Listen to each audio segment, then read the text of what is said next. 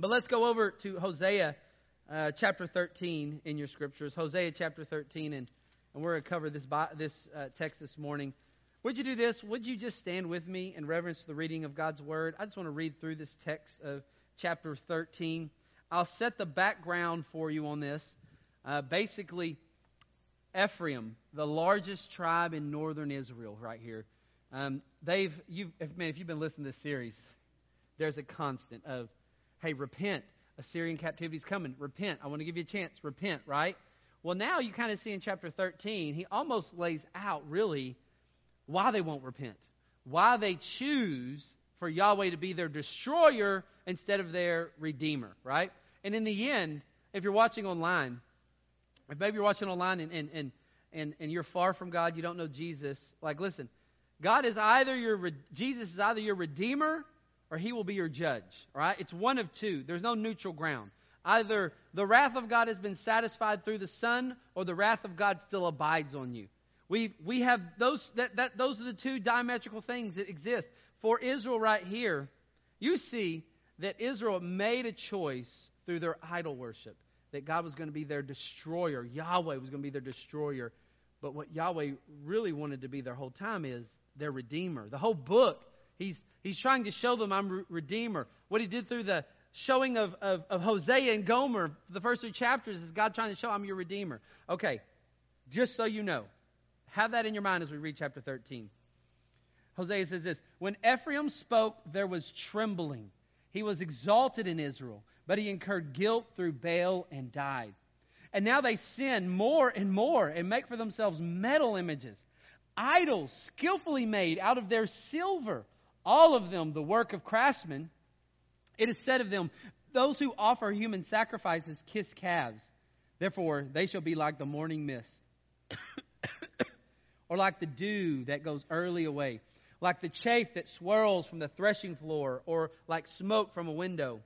But I am the Lord your God from the land of Egypt. You know no God but me, and besides me there is no Savior. It was I who knew you in the wilderness, in the land of drought.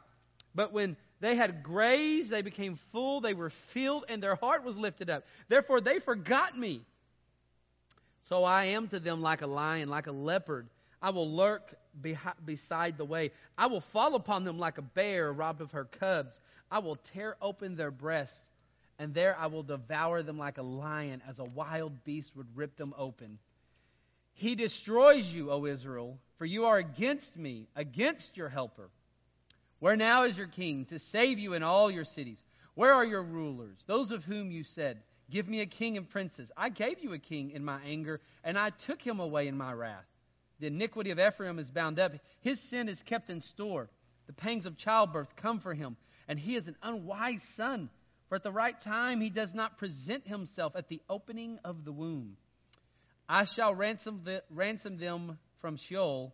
I shall redeem them from death. O death, where are your plagues? O Sheol, where is your sting? Compassion is hidden from my eyes. Though he may flourish among his brothers, the east wind, the wind of the Lord, shall come rising from the wilderness, and his fountain shall dry up. His spring shall be parched. He shall strip his treasury of every precious thing. Samaria shall bear her guilt, because she has rebelled against her God. They shall fall by the sword. Their little ones shall be dashed in pieces, and their pregnant women ripped open. Would you pray over this? Always, Lord, we submit to your word, and we admit this kind of literature is difficult in its poetry at the moment, and its symbolism, and trying to understand what the original recipients understood from this text so we can make a proper application today. We need your help. All the plans and preparation for this cannot accurately do what only the Holy Spirit illuminating, opening up, shining light on this word. Protect my lips. Make sure my interpretation is accurate, starting from how the first recipients understood. Lord, let us worship before your feet as we answer this question. Is he your redeemer or your destroyer? We trust you. And God's people said, amen. You can be seated, chapter 13. Okay, so here's what we're talking about. Is he your redeemer or is he your destroyer? Israel had every opportunity for Yahweh to be their Redeemer. And in fact, He kind of already really was, right? They are only there in the Promised Land where they're at because Yahweh had already redeemed them from Egypt. Yahweh had already given them the Torah, already given them how their society from a civil and religious manner and from a sacrificial manner was supposed to be laid out to point forward to Christ. Like Yahweh had put everything in place like it was supposed to be. But yet we find as you keep reading this book and as you read the Minor Prophets, you see this northern kingdom of Israel, they continue to rebel against Him. Now here's the deal. I asked myself the question of the text. What caused them to, because in the end, if you know the story, they go into Assyrian captivity. Because in the end, they choose that Yahweh is going to be their destroyer more than their redeemer. They choose that. Now the question would be this. Why? Why? They have such a rich heritage of festivals, of recalling what God had done to rescue them from Egypt. Why in the world did they continue to choose for Him to be their destroyer? Why with all the warnings that God had had? Well, I look at the text and something seems obvious. And it's kind of obvious and when you look around at life. When someone chooses for the Lord to not be their Redeemer but their destroyer, what you're finding is these people inevitably have chosen idolatry. They've chosen someone, something, an idea to worship instead of the one true God. And in the end, this is how everything goes wonky in our life when we choose idols. You can see that one of the things God had warned them about. Remember the first 2 commandments, right? You're right? You're like, it's all about idol worshiping. Like there's no other Lord. You can't build any graven images. Remember, like that's the one thing. Like if you violate the first commandments, you'll violate the rest pretty easy. It's all about idolatry. And what brought the northern kingdom down so far was their idolatry. If you read, when you read the first king, when that kingdom split and Jeroboam becomes the king, the first thing they start doing is setting up pagan idols, worshiping idols. They immediately start building the golden calf. They immediately start attributing that this golden calf is what delivered us from Egypt. The same thing that Aaron did during Moses' time, which, by the way, to me is still the funniest thing. When Moses comes down from Mount Sinai and says to Aaron, like, what have you done? And Aaron's like, I have no idea. I just threw some gold in the fire and boom, this popped out, right? I still love, you know, doesn't that sound like your kids when they get in trouble and they're just kind of like, I don't know how this happened. I mean, it just, you know, threw this gold in the fire and the calf popped out. Similar story, isn't it? But yet here we see Ephraim, which Ephraim in verse 1 is descriptive of the whole northern kingdom. They're the most prominent tribe in the northern kingdom. Well, they walk into idolatry from the very beginning, and it just sets a pace to where Yahweh's going to be their destroyer instead of their redeemer. Because here's the deal. We all worship. Everybody worships. Now, people say like, well, no, some people don't worship. Yes, they do. Everybody worships, right? We're geared to worship. Either we'll worship a false idol, and that idol, it's not always physical. Sometimes it's just an idea. It's just a thought. I mean, it can be even politics we can worship. But there's only one true God that we should worship. If we worship that one true God, we'll walk into His redemption. We'll see that Jesus has satisfied the wrath of God in our place. However, if we worship idols, we'll worship our ideas, our desires. We'll worship anything. A singer named Jimmy Needham in a song, he has this phrase, I think it's great. He said, anything that I want with all my heart is an idol. Anything you find ultimate, lasting satisfaction and joy in is an idol. So here's Israel. They walk into destruction because of idolatry. And if you're online and you're listening to this, maybe you're far from Christ. You know, someone said, it's so surprising. You can go through all the Bible college in the world, and there's some things they just don't teach you, or I guess they just don't know what to teach you. But I can remember graduating from Bible college with my bachelor degree in pastoral ministry. And I can remember talking to a guy in my church, and this guy had no Bible training. In fact, this guy knew little. I mean, he maybe only knew John 3:16.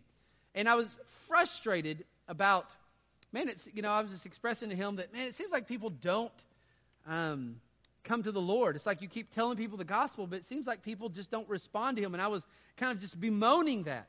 And he said something to me that was like a light bulb. And he said, you don't know why people won't trust the Lord or come to Him? You don't understand that? And I was like, no, I really can't. Like, why would you say no? This is eternal life. Like, why would you say no to this? Like, He's so much better. And he said, people won't say yes to him because they know that he'll be their Lord, and they can't keep doing life the way they want to do life.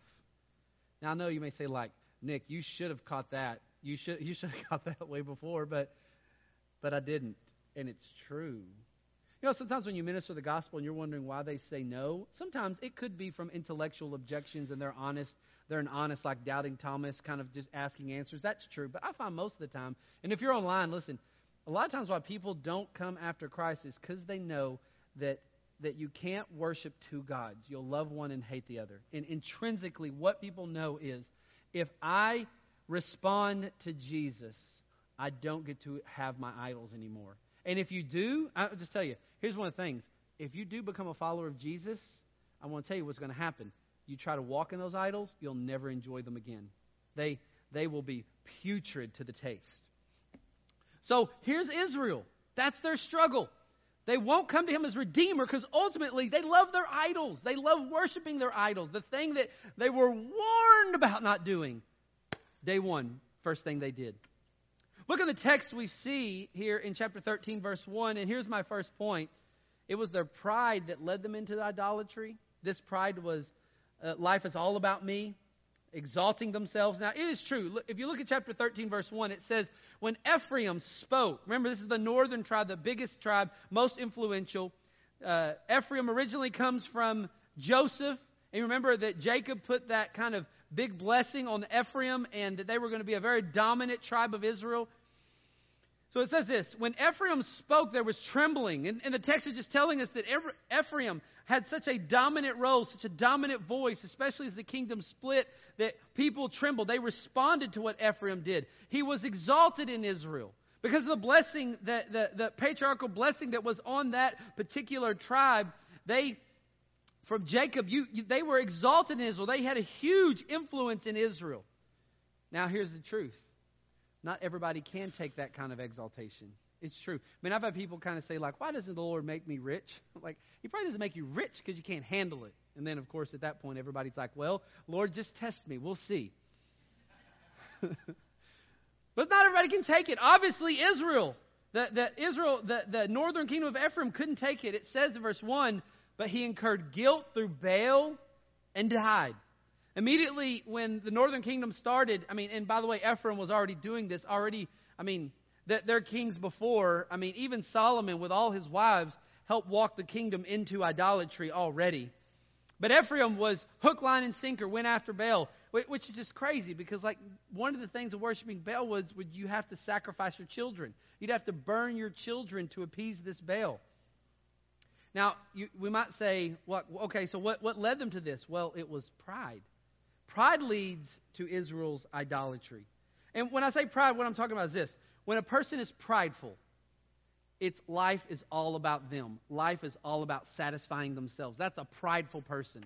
And why did Ephraim want to keep walking in idolatry? Because their idols let them do whatever they wanted to do in their carnal flesh, right? That's what their idols had them do. And it was pride.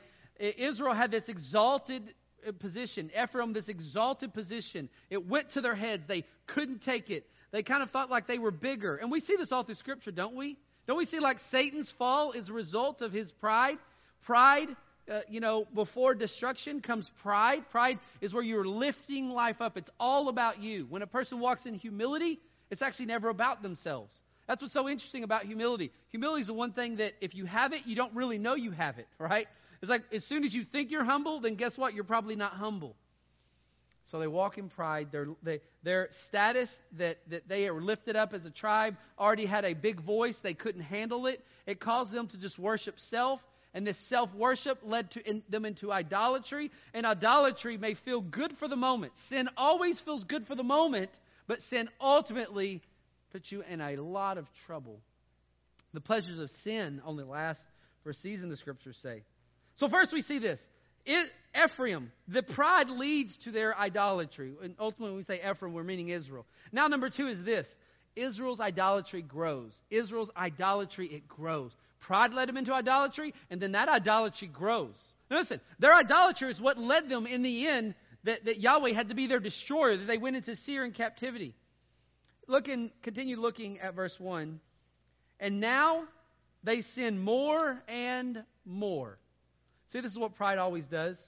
Pride leads us into idolatry, and this idolatry leads us into being an idol factory, and we're never, ever satisfied.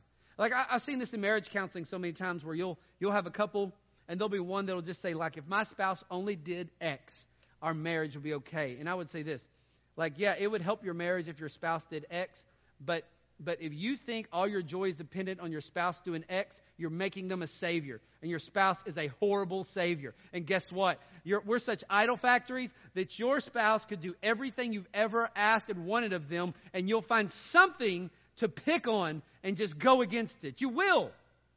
Because you can't find satisfaction in ultimately just getting what you want. The goal of life is to bring glory and joy to Him.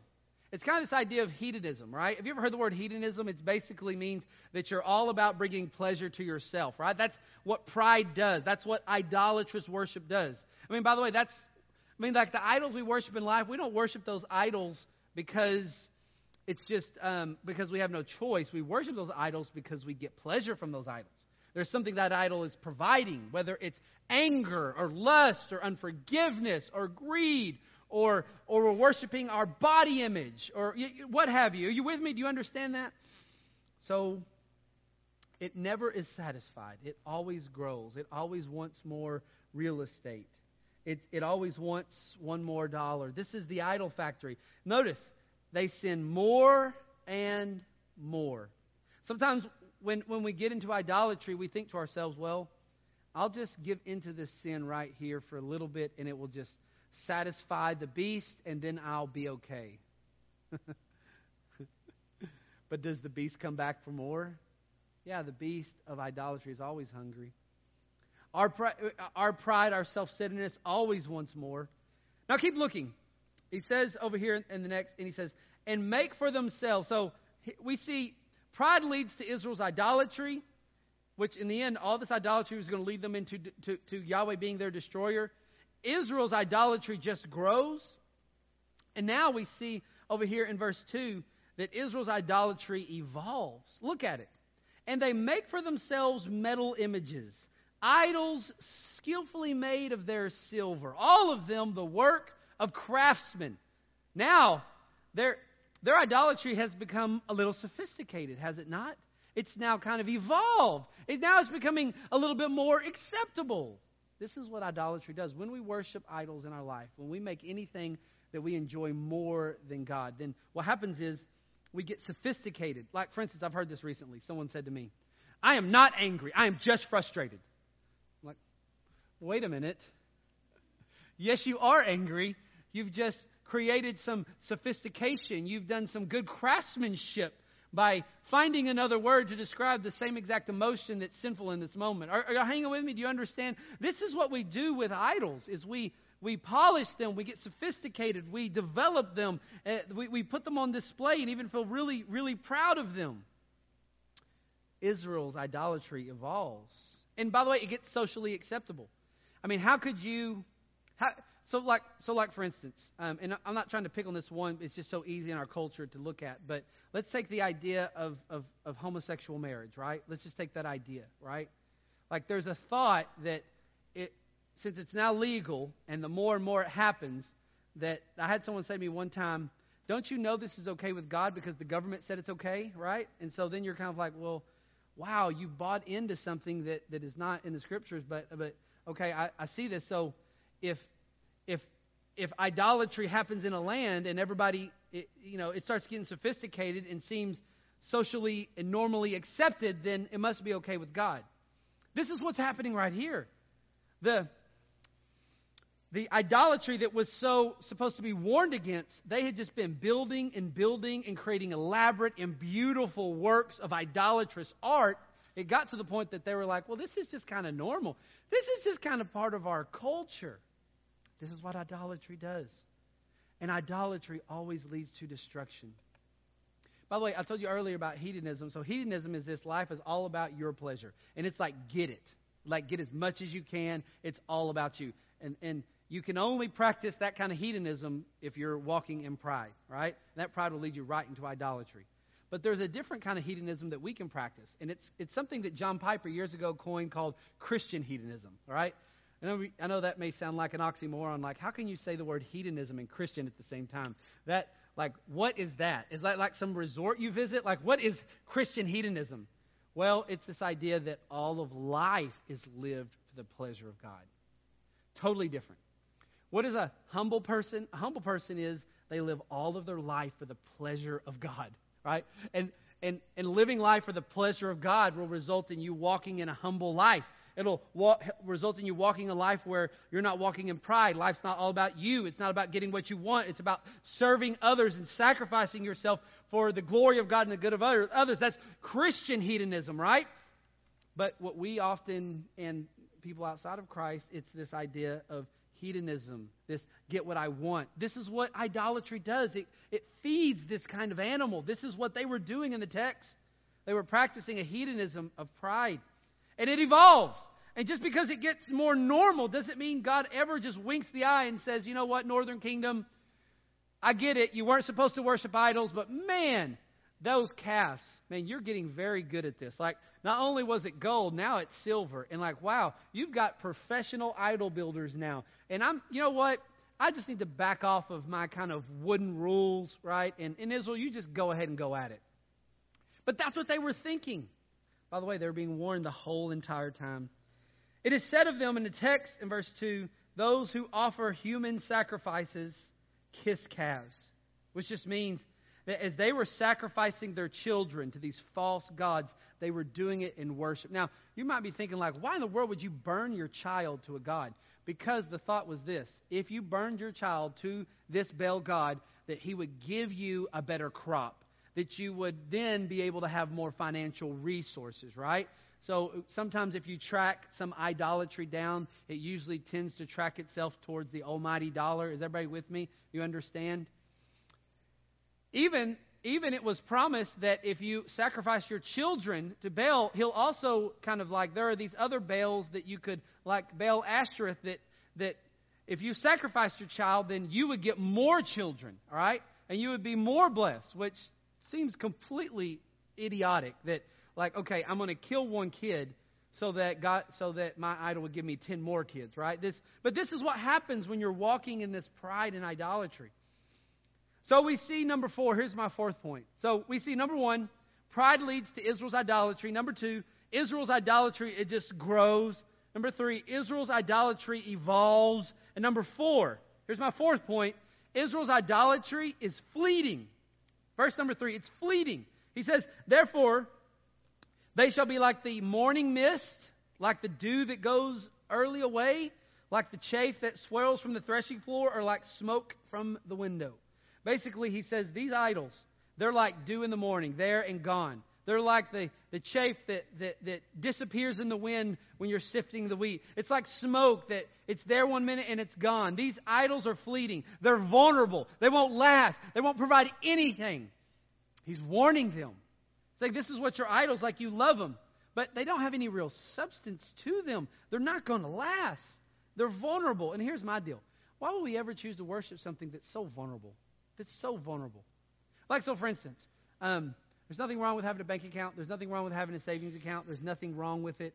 But there's something wrong that if it captures your heart, right? Because in the end, I have still never seen like a U-Haul following a hearse, right? I've never seen Wells Fargo, I've never seen anybody take their bank account. I've never seen anybody die, and then eternity, they're still like cashing checks and stuff and running their debit card through eternity. Like, it's all going to get left here someday.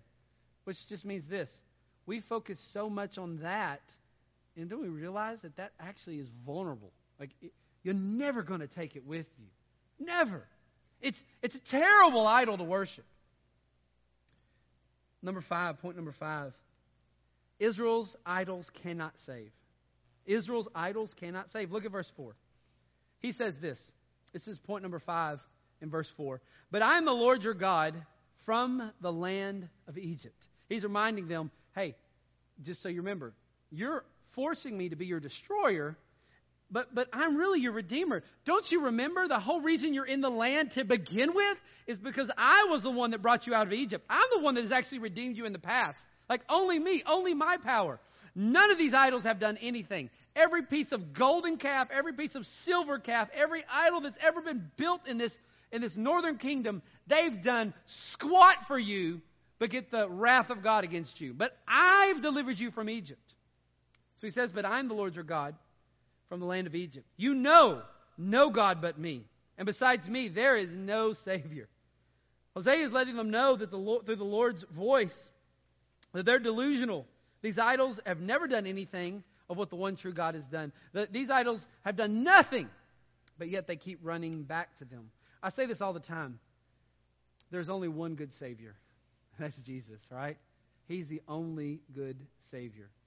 You know what I love about marriage is marriage really challenges you, because in marriage, there's the temptation that you would try to make your spouse an idol. And how do you know that your spouse is an idol? It's because you get angry when they don't do what you want them to do, right? Which I know no one in marriage who's hearing this voice has ever experienced such things as that, right? I know this is all a choir thing. But it's also so sanctifying because it exposes where I try to make everything else a savior. There's only one good Savior. Even politics is a horrible Savior. You know, in my life, it's been so frustrating the last couple of weeks because for lots of things, but even in my own heart, since I came here to Memphis in 2012, man, I've been working like for my own soul, like as hard as I can to try to discover like a gospel-centered biblical approach to our current racial issues. And here's the deal. Anytime I talk about it, like everybody, like someone's going to get upset either way, right? It just kind of happens, right? And then I let that kind of get in my soul, where it kind of like damages me for the moment, because it's like you want everybody to agree with you, or you want people just to hear you out. But then, you know what I find in the midst of that? What I'm doing sometimes is idolatry of just like, well, if everybody would just agree with me. Or if everybody just get on this, do you understand? Or even the idolatry that in my mind sometimes I'm like, when are we going to be over with this? Like, why are we still talking about this? Like that idol of I just want comfort. Do y'all understand what I'm saying? Well, yeah, because those are all horrible saviors. They never satisfy. They never pull through. They never promise. They're always vulnerable. They're always fleeing. Even our politics right now, it's a bad idol. It's a bad Savior. There's only one good Savior. So he tells them in the text, listen, you've built all these things, but these things have never saved you guys. Only I can do that. I'm the only Savior. I took you from Egypt. And by the way, this is why Israel keeps having their festivals, their feasts. You keep hearing them talk about Egypt, because God wants them to remember. By the way, when we take communion here in just a little bit, why are we taking communion? Because this makes us more godly? No. We take communion because we're trying to remember. We're trying to remember that He's the Redeemer. This is why when Israel would yearly celebrate the Exodus from Egypt, and they would take a meal it was their own communion, it's them remembering that all the little false gods they try to worship aren't the real saviors. There's only one Savior that actually delivered them from Egypt. When we take communion, we're saying there's only one Savior that could ever deliver us from sin. So number 6. So here's what we've learned so far. Pride led to Israel's idolatry, which, by the way, every sin leads. At the core of every sin is pride. Why did Adam and Eve fall? Pride. Pride leads to Israel's idolatry. Israel's idolatry grows. Israel's idolatry evolved. Israel's idolatry is fleeting. Israel's idols, they cannot save them. And I'll even say number 6, Israel's idols, they cannot sanctify. Now the word sanctify means to be set apart from sin. Now look in verse 5. I thought this interesting. He says, it was I who knew you in the wilderness. Now if you know anything, Israel wandered around the wilderness for 40 years because they didn't believe God, that God could take them into the promised land and they could defeat the enemies and get the promised land that God had promised them. So God sanctifies them in the wilderness, takes care of them, provides them manna, right, for 40 years. It was a sanctifying process till all the doubters died off and they had a new generation. It was a sanctifying process. He says, it was I who knew you in the wilderness in the land of drought. Like I was the one that took care of you for those 40 years. No idol would have done that. In fact, an idol would have just let you head completely into destruction and then would have abandoned you in your time of need. I was the one that actually practiced a sanctifying process with you. Just a side note. What's so damaging about idols? they never sanctify us. They don't. You know what idols let us do? They let us pull into sin even further. And let us pull into sin even further until we absolutely destroy our lives. That's what idols do. What does Jesus do? He pulls us from the idols. Because he knows in the end those idols will never satisfy. They'll never sanctify. They'll never draw us from sin unto the Lord. And which, by the way, in Christ, if you're a follower of Jesus, your life should be a sanctified life. It doesn't mean you're perfect. Sanctification means that you're daily setting yourself apart from sin unto Christ. Like, if you're in Christ, there should be a noticeable difference in you through the years. Perfection, no. I always kind of tell people it's like this. The sanctified life is this kind of like, sometimes you're taking 3 steps forward, 1 step back. Sometimes you're taking 5 steps forward, 2 steps back. But in the end, if you look at a big graph of your life, you may be doing like the stock market, right? But when you see overall, you're trending upwards. That's what God was doing with Israel in the wilderness. He was sanctifying them. Their idols never brought sanctification. In fact, all their idols did was bring immediate destruction. Point number 7. Israel's idols, they only encourage more pride. So we discover that pride is the root of sin, actually. Their pride, their exaltation of self, is what led them to do this idolatry. This idolatry is going to bring them to destruction. But here's one thing about idols. They just encourage more pride, which encourages more sin. Look in verse 6. But when they had grazed, God took really good care of Israel. And they became full, they were filled, and their heart was lifted up. Therefore they forgot me, God says. Their heart was lifted up. Lifted up. So for Israel, God took such good care of them.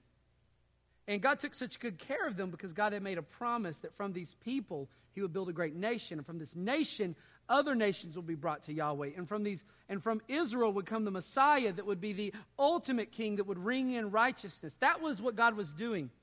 But Israel instead looked at God's work in their life and said, wait a minute. He's not doing this to make something much of Himself. He's doing this so I can make much of me, right? It's kind of like what they call cat and dog theology. Have you ever heard of cat and dog theology, right? It's kind of like this. Apologies to the cat lovers here, right?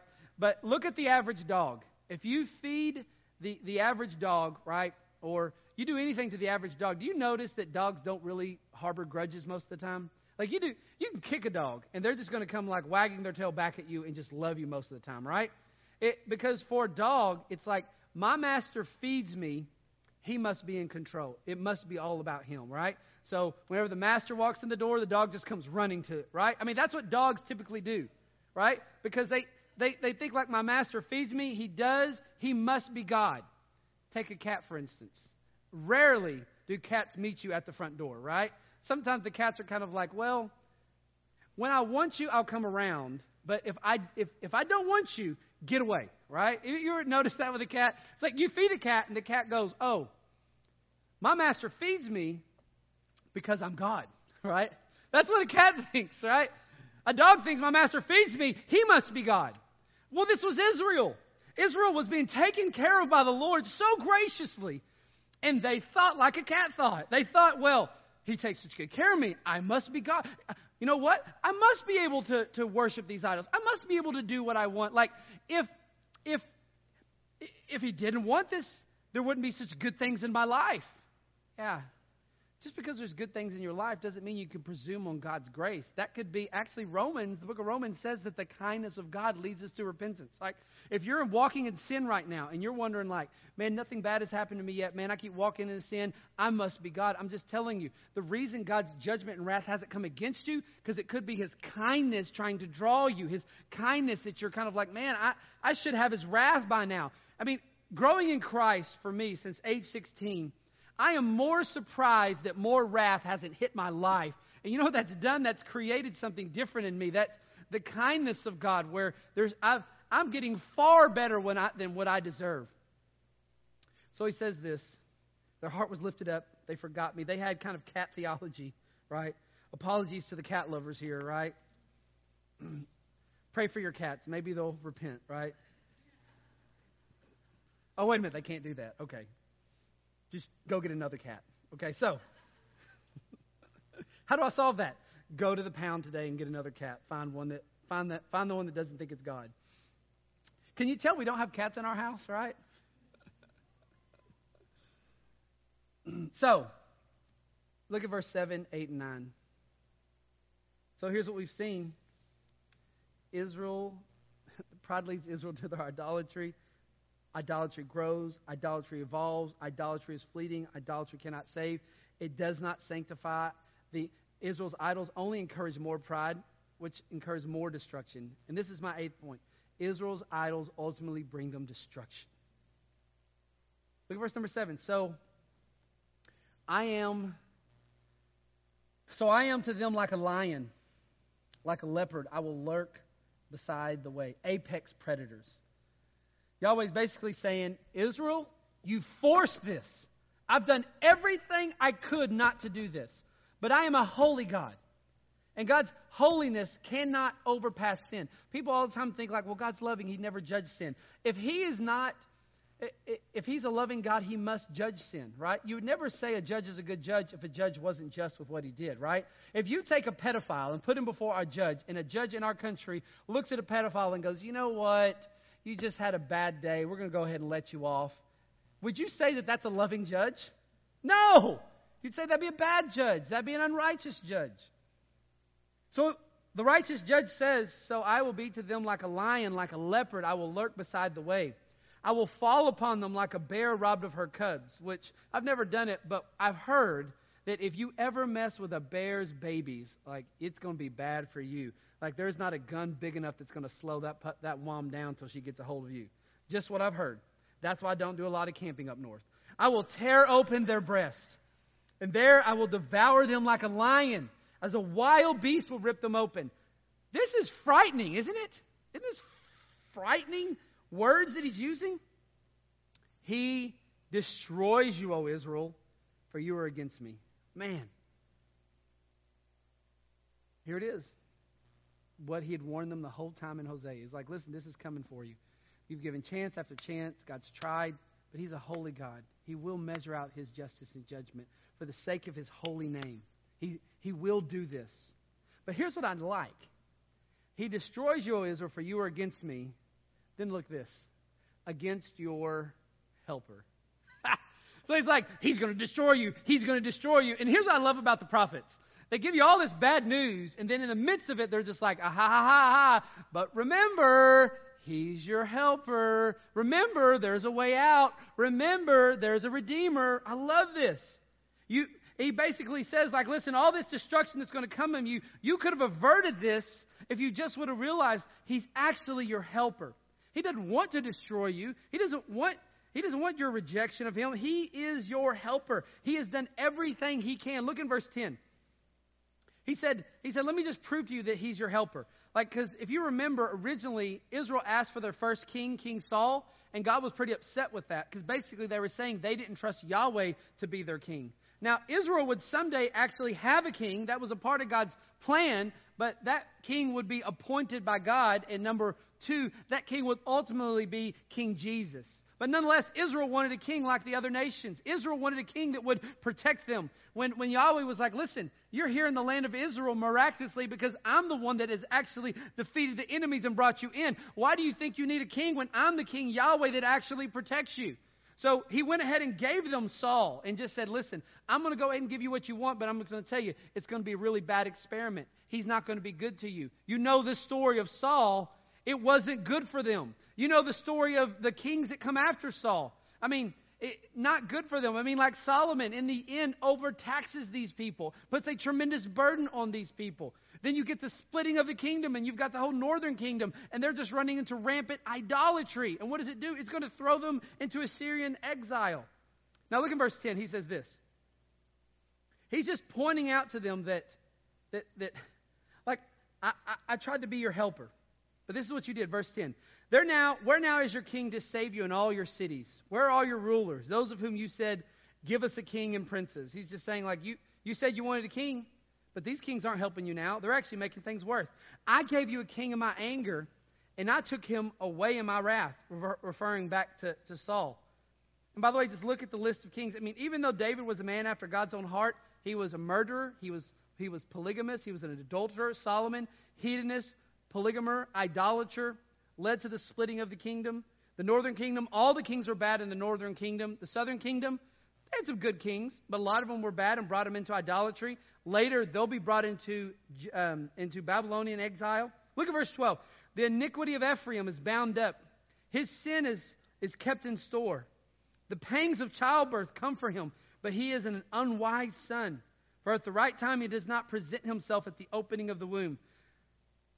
I just don't, God's word is God's word. So I think this is very interesting where he says, basically, Ephraim, Israel, you are like a baby that's kind of like crowning, right? It is time to come out of the womb, right? It is time to do it, but you have decided not to. It is time for you to repent. It is time for you to come to me as your Redeemer. But instead, you want to stay in that womb, love on yourself, and just trust your idols. And I don't know much about birthing, but I do know this. I mean, obviously I'm a man, right? So I haven't been in that place in life. But I do know enough to know this. If that baby doesn't come out when it's time for that baby to come out, that baby will perish. And here's what he's, in just a symbolic way, he's trying to say, Israel, you're like that baby that didn't come out when it's time. Like, this is why destruction's coming for you. Look in verse 15. Though he may flourish among his brothers, he's just saying, listen, you have some prosperity. You did prosper for a while. The east wind, Assyria, the wind of the Lord shall come. That east wind is talking about Assyria. Rising from the wilderness, and his fountain shall dry up. His springs shall be parched. It shall strip his treasure of every precious thing. Their treasures are going to be stripped. Their idols are going to be stripped. They're going to be hauled off into exile. He says in verse 16, Samaria shall bear her guilt, which is still referring to the area of Israel. Because she has rebelled against her God, they shall fall by the sword. Their little ones shall be dashed in pieces. Just so you know, when you came and conquered a people, you killed off their kids many times, right? You had to demoralize people. You had to let people know that, listen, do you want to know how serious we are about you obeying us as Assyrians? We're going to kill your kids in front of your face. Just so you know, this is how ruthless we can be. So lest you think that you're going to get together and get some kind of mob band and overthrow Assyria, we just want you to know that we're pretty ruthless here. So he says this, and their pregnant women are ripped open. But the sweetest thing is just a pregnant woman. It's just the sweetest thing, right? Well, they would go in and rip these babies out in front of everybody just to prove that, like, listen, you try to go against us. Like, I want you to know how ruthless we are. All this destruction was coming on them, all because of their idolatry. Online, if you're watching this, listen, is he your Redeemer or is he your destroyer? If you're choosing the idols of life and saying, like, this is why I won't come to Christ because I love my sin. I love my sin too much. I love my drugs. I love my money.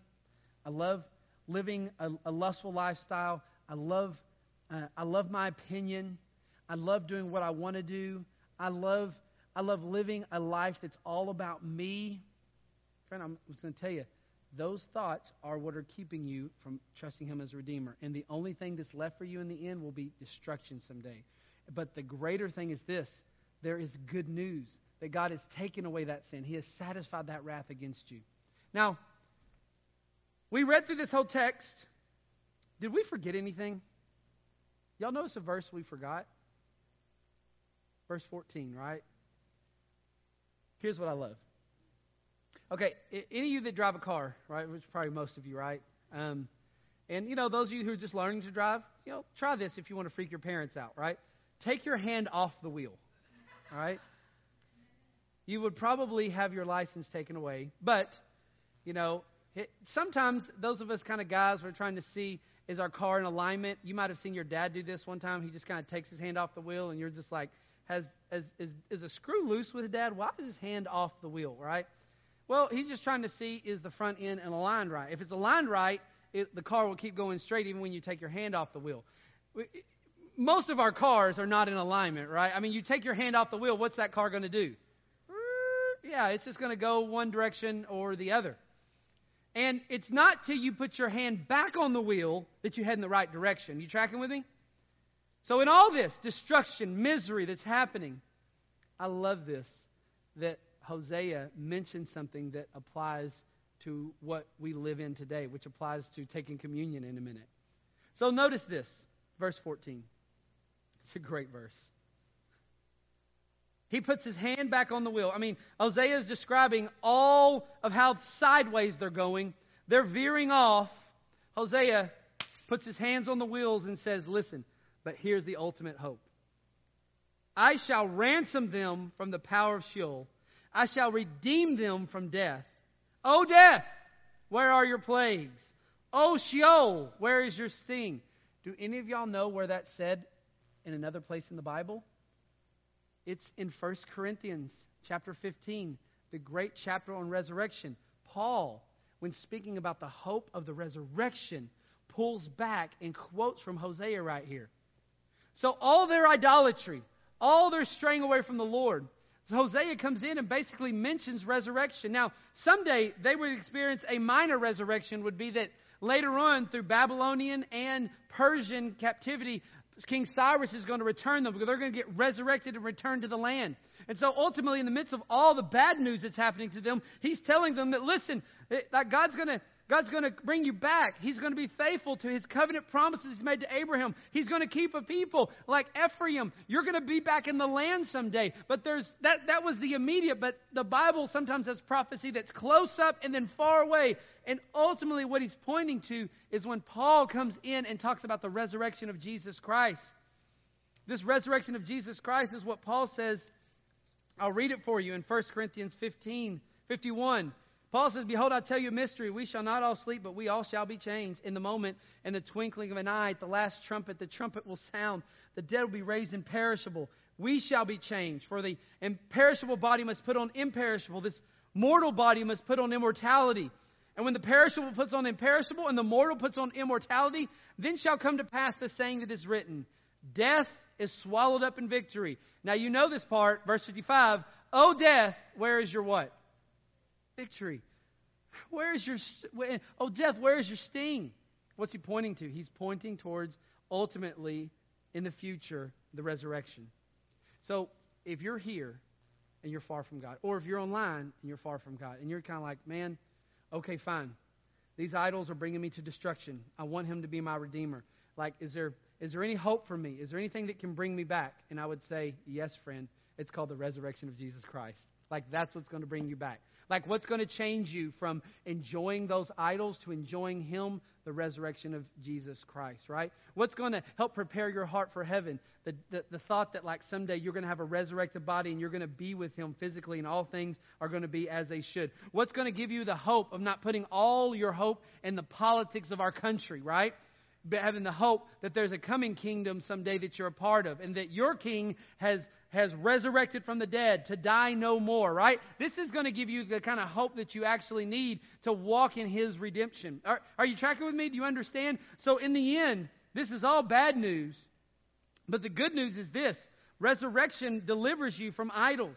Resurrection will raise your body. Resurrection will put you with the Lord. Resurrection will give you a better day of hope. Resurrection will, whatever you're dealing with in your life, when you look at 1 Corinthians 15, Paul says, if we have the resurrection, we've got all the hope in the world. If we don't, we've got no hope in the world. You are not stripped of hope today, right? Every bit of news cycle you watch that gets you down, don't put your hope in that. That's a earthly hope. Put your hope in what's called a biblical hope, the resurrection of Jesus Christ. I can think of no better reason to take communion now than thinking about and ending about the resurrection. You know, when we take communion, we are celebrating the life, death, burial, resurrection of Jesus. And we're celebrating the fact that someday we'll be taking communion with Him again someday. So here's what we're going to do. We're going to sing a little bit to the Lord. And then in the middle of that song, I'm going to come up. I'm going to lead us through taking communion. If you came in late, we have communion cups out in the table out in the foyer. I wash my hands before I put all those pre-made cups. But if you want to run it under a sink, you can. At home, you can take communion with us. We're going to go to the Lord and just sing a gospel song as we prepare our souls to take the Lord's Supper together. And then we're going to come and take it in light of this resurrection, in light of Jesus is our Redeemer. If He's not your Redeemer, I would pray this, that while we're singing, repent, call out to Him. Then take communion with us as a true redeemed follower of Jesus. Would you stand with me as we sing and pray with me? Thank you for a chance to look in your Word. The redemption we have in You. Thank you at age 16. No longer were you my destroyer, but you're my redeemer. Thank you that so many in here, you are their redeemer. If there's someone here that you're not their redeemer, they've not placed faith and trust in you, that you have satisfied the wrath of God, the glorious exchange that Jesus has taken our sin and we have his righteousness. Not just that Jesus died for me, but Jesus suffered the wrath of God in my place. Jesus in my place. Lord, bring them to faith right now. Let them call out to you in believing faith. Bless our time of communion in just a moment. Amen.